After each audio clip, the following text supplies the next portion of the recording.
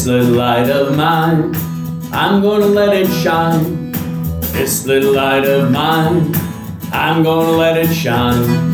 This little light of mine, I'm gonna let it shine, let it shine, let it shine, let it shine. Welcome, Talk Catholic, the website.com, your host, Tim Kilcoyne.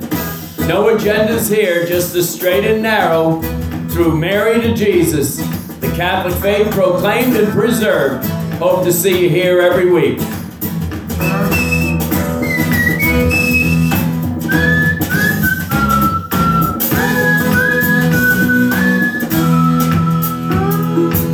TalkCatholic.com with Tim Kilcoyne, and it's time for our Saint of the Month, and we'll get to her, Blessed Anne Catherine Emmerich, a mystic of the Church who had some fascinating prophecies that one could easily argue are being played out before our very eyes right now, and mystical gifts very parallel to St. Padre Pio. But first, I want to continue on with our little mini-series on the Synod, on synodality and what lurks behind this, because there's some serious questionable actions and statements going on regarding the Synod that were brought to highlight recently in a letter by Cardinal Pell, who just passed, and it was only 36 hours prior to that he wrote a most scathing indictment of this Synod, calling to mind its shallowness in Scripture, to say the least. What I'd like to do is take a particular article from an excellent Catholic periodical, Catholic Family News, and it's by Matt Gaspers, and the title of this is Continuous Aggiornamento. Pardon my Italian. Synod seeks to preserve precious legacy of Vatican II. And this particular article picks apart quite nicely some of the extremely questionable themes of this Synod, and they've come up with a new document. It's called the Working Document for the Continental Stage, and this was very much at the focus of Cardinal Pell's wrath. And the overarching theme of the Synod is basically a scriptural reference to Isaiah 54, verse 2, enlarge the space of your tent. So what does that mean? I'm immediately remembering an old, very successful talk show host out of Boston. Let's call him Jay. And he was not a Catholic, but he had a fascination with our faith. And he often would make the comment that if I'm going to belong to a religion, I want one that's going to make it hard for me to belong because it stands for something. Well, already the overarching theme is 180 from that line of thinking, which I think is very common amongst those who are in the process of conversion. They very much are looking for the real deal, and they're not looking for shortcuts or the easy way out or easy way in. And yet you can see that the architects of this Synod are absolutely making sure that the door is wide, not narrow, as our Lord himself reminded us. And so this is basically an open idea of radical inclusion, Matt Gasper refers to, which is found in a few places throughout the text. The vision, he says, of a church capable of radical inclusion, shared belonging, and deep hospitality, according to the teachings of Jesus, is at the heart of the synodal process. Instead of behaving like gatekeepers trying to exclude others from the table, this is the document now, we need to do more to make sure that people know that everyone can find a place and a home here. So, ladies and gentlemen, what exactly does that mean? I've said in previous shows, are we just kind of a drinking club everybody's in? And we have heard some statements referencing murderers as being part of the communion of God. So if everybody is just simply in, then there is no moral code that we need to subscribe to of any kind, is there? Because we're going to get a free ticket to heaven anyway. That's how I interpret it. All right. This is naivete and possibly malice, whether they have the intention or not, because it's going to do tremendous damage. It's called scandal to God's faithful people. We try harder because we need to strive. We all of a sudden are given a sense of radical inclusion. You tell me whether that raises the bar for that striving or not. I think it's quite obvious where common sense leads here. It's like the child that knows he's not going to get disciplined, even if he has a temper tantrum. He'll have more of them, won't he? So human nature is not any different as we get older. And Matt Gaspers refers to Pope John the 23rd, originally at Vatican II, who really coined that term, aggiornamento, open the windows, let's update to the world. In other words, we're going to look at the zeitgeist of the times and we're going to conform. No.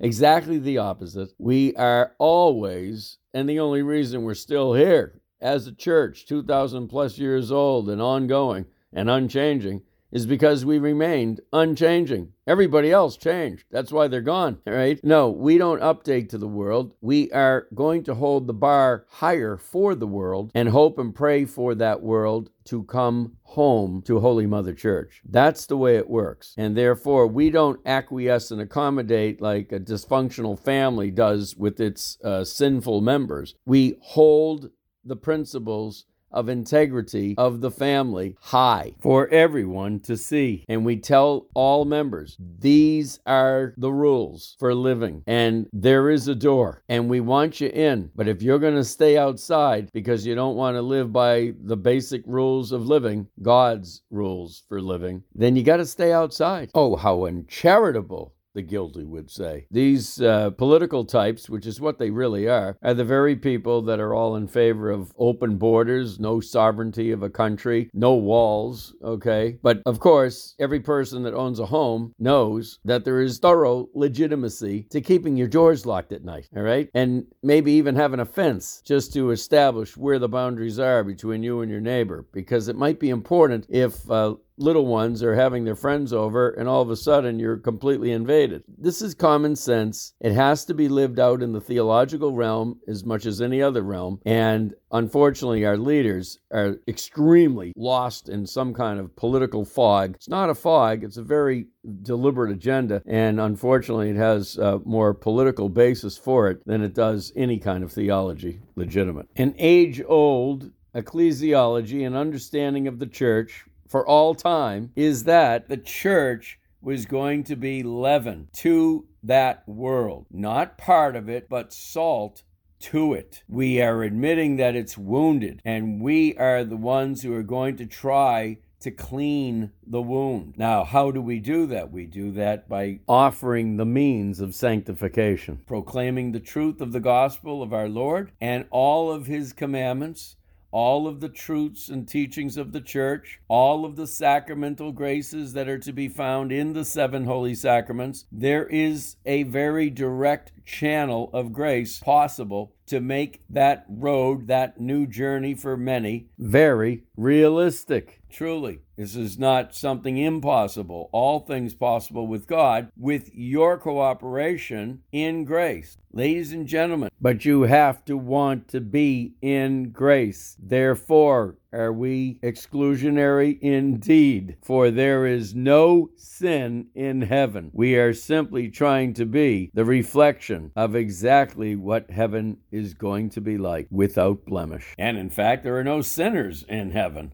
There has to be a cleaning up process prior. We call it purgatory, or what the church does here and now, sacramentally, for your soul. So this is theological common sense, 2,000 plus years old, and it's all being thrown out the window with political language. In any event, we will continue to pick apart carefully with real focus on the exact concepts being promulgated by this synod, in hope that we can express our sense of the faithful, the sensus fidelium, to our leaders to get on the phone and to call up these bishops and cardinals and let them know we don't want change. We want to stay holy, one, apostolic, and Catholic. And with that, may we sequel to exactly one most holy Catholic woman, Blessed Anne Catherine Emmerich. From the website Catholic.org. Emmerich was born into a family of poor farmers and had 9 brothers and sisters. The family's surname was derived from an ancestral town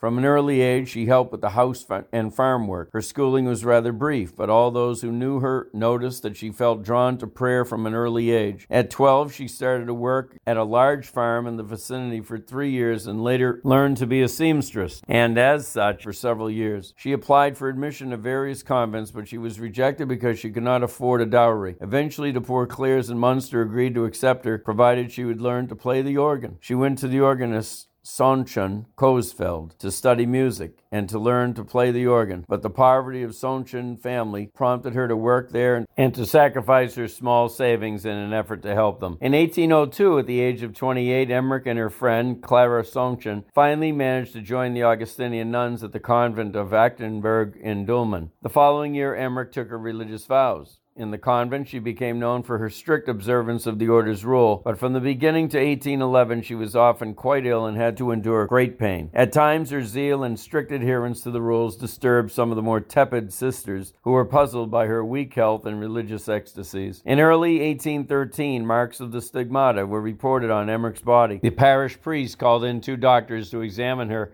When word of the phenomenon spread 3 months later, he notified the vicar general. With the news causing considerable talk in the town, the ecclesiastical authorities conducted a lengthy investigation. Many doctors wished to examine the case, and although efforts were made to discourage the curious, there were visitors whose rank or status gained them entry. During this time, the poet and romanticist Clemens Brentano first visited. At the end of 1818, the periodic bleeding of Emmerich's hands and feet stopped, and the wounds had closed. While many in the community viewed the stigmata as real, others considered Emmerich an impostor, conspiring with her associates to perpetuate a fraud. Oh, has church history changed? Never forget the scorn of St. Padre Pio by authorities. In August 1819, the civil authorities intervened and moved Emmerich to a different house, where she was kept under observation for 3 weeks. The members of the commission could find no evidence of fraud and were divided in their opinions. Emmerich said that as a child, she had visions in which she talked with Jesus, saw the souls in purgatory, and witnessed the core of the Holy Trinity in the form of 3 concentric, interpenetrating full spheres. The largest but dimmest of the spheres represented the Father core, the medium sphere the Son core, and the smallest and brightest sphere the Holy Spirit core. Each sphere of omnipresent God is extended toward infinity beyond God's core placed in heaven. From 1819 until Emmerich's death in 1824, Clement Brentano filled many notebooks with accounts of her visions involving scenes from the New Testament and the life of the Virgin Mary. In 1833, he published his first volume, The Dolorous Passion of Our Lord Jesus Christ, according to the Meditations of Anne Catherine Emmerich. Brentano then prepared the life of the Blessed Virgin Mary from the visions of Anna Catherine Emmerich for publication, but he died in 1842. Should be noted that Anne Catherine Emmerich was most inspiring toward Mel Gibson putting together the material for the Passion of the Christ. He is very much an advocate of her writings. In any event, here are a few excerpts from her writings. One being on the life of the Blessed Virgin Mary. Anne Catherine Emmerich describes Mary's house in Ephesus. The Blessed Virgin's dwelling was not in Ephesus itself, but from 3 to 4 hours distant. It stood on a height upon which several Christians from Judea, among them some of the holy women related to her, had taken up their abode. Between this height and Ephesus glided, with many a crooked curve, a little river. The height sloped obliquely toward Ephesus. In 1881, a French priest, the Abbé Julien Gouillet, used Emmerich's book to search for the house in Ephesus and found it based on the descriptions. He was not taken seriously at first, but Sister Marie de Mondat Grancy persisted until 2 other priests followed the same path and confirmed the finding. The Holy See has taken no official position on the authenticity of the location, but in 1951, Pope Pius XII initially declared the house a holy place. Pope John XXIII later made the declaration permanent. Pope Paul VI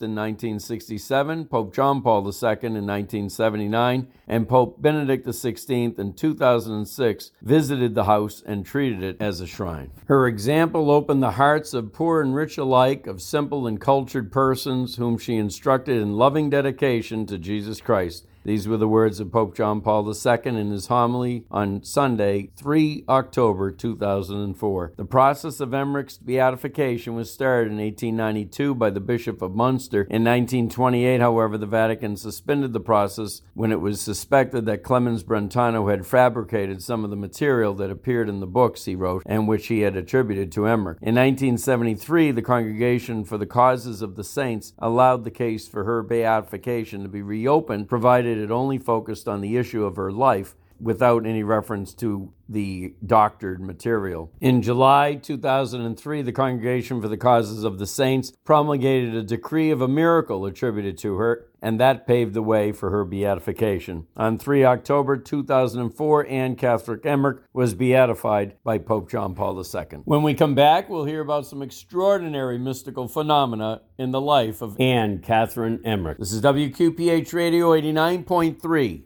FM. Now, from a different website, mysticsofthechurch.com, it puts together a compilation of so many of the experiences and visions that Anne Catherine Emmerich received regarding angels and devils. Anne Catherine Emmerich was favored since her childhood with the guidance and protection of her guardian angel. Sounds like St. Padre Pio. God allowed her to entrust her will to this angelic creature, who in turn enlightened her to God's designs upon her soul. Anne even revealed that her angel often took her to various places during her ecstatic moments throughout all of Europe and even to the Holy Land. Often, too, this favored soul would communicate with the poor souls in purgatory via the guidance of her angel, who led her safely through this place of purification in order that she might visit those who implored her aid. In turn, Anne would pray and suffer in order to help free them from their pain and help gain their entrance into the heavenly kingdom. With regard to bilocation, again referencing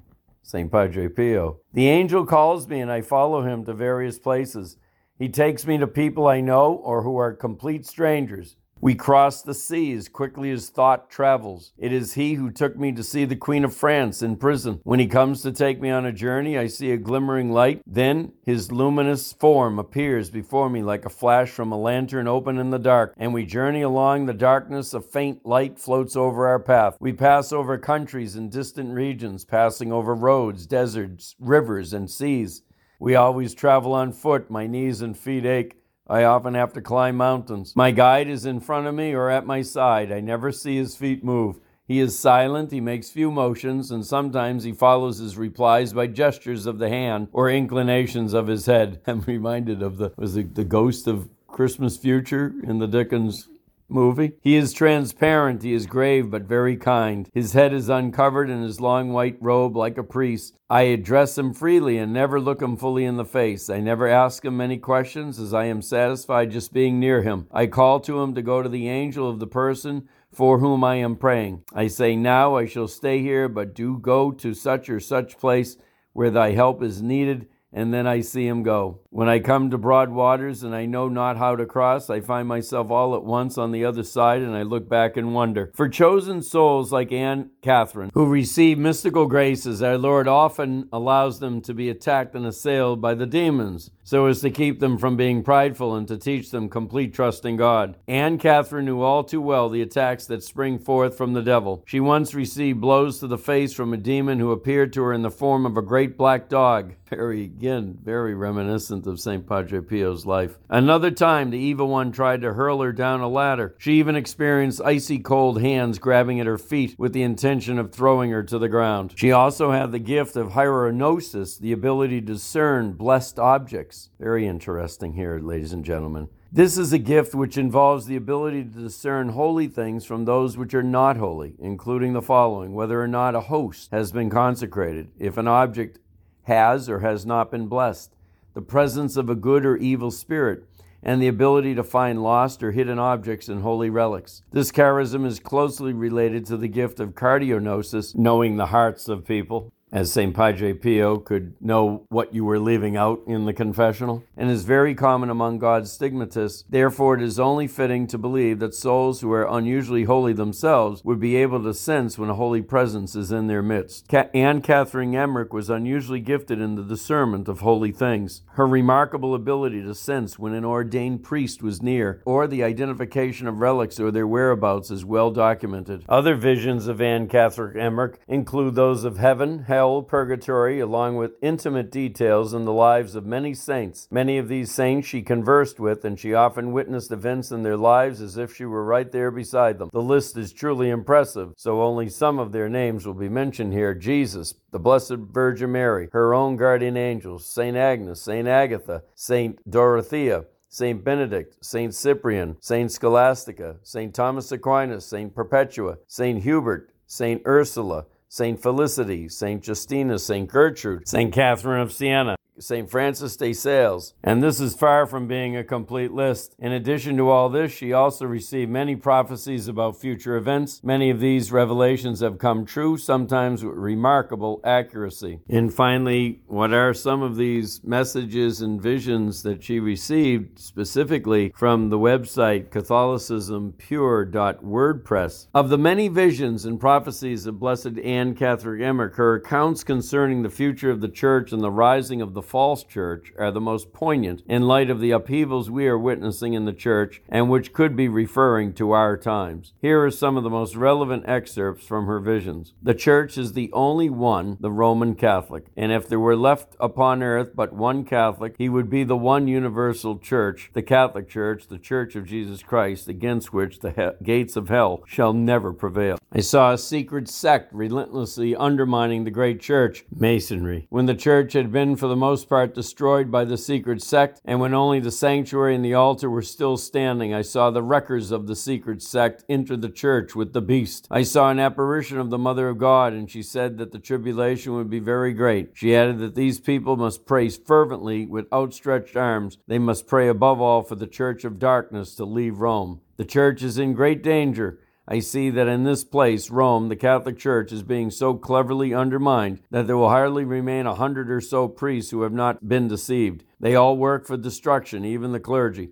The great devastation is now at hand. When I saw the Church of St. Peter in ruins and the manner in which so many of the clergy were themselves busy at this work of destruction, none of them wishing to do it openly in front of others, I was in such distress that I cried out to Jesus with all my might, imploring his mercy. Then I saw before me the heavenly spouse. He said, among other things, that this translation of the church from one place to another meant that she would seem to be in complete decline, but she would rise again, even if there remained but one Catholic. The church would conquer again because she does not rest on human counsels and intelligence. It was also shown to me that there were almost no Christians left in the old acceptance of the word. The church is completely isolated, as if completely deserted. It seems that everyone is running away. I saw what I believe to be nearly all the bishops of the world, but only a small number were perfectly sound. I saw that many pastors allowed themselves to be taken up with ideas that were dangerous to the church. They were building a great, strange, and extravagant church. Everyone was to be admitted in order to be united and have equal rights. I heard that Lucifer, if I'm not mistaken, will be freed again for a while, 50 or 60 years before the year 2000 AD. A false church and wicked men scheming against the Catholic Church and doing much harm, both in her own time and in the future. And actually saw in a vision the enemies of the church, tearing it down and trying to build a new one on strictly human plans. Sounds, ladies and gentlemen, like the Tower of Babel from the Old Testament days, revisited once again in our time. Not to forget the beginning of this show relative to the Synod. I'm reminded of a book I have called Defiance, basically a history of the Antichrist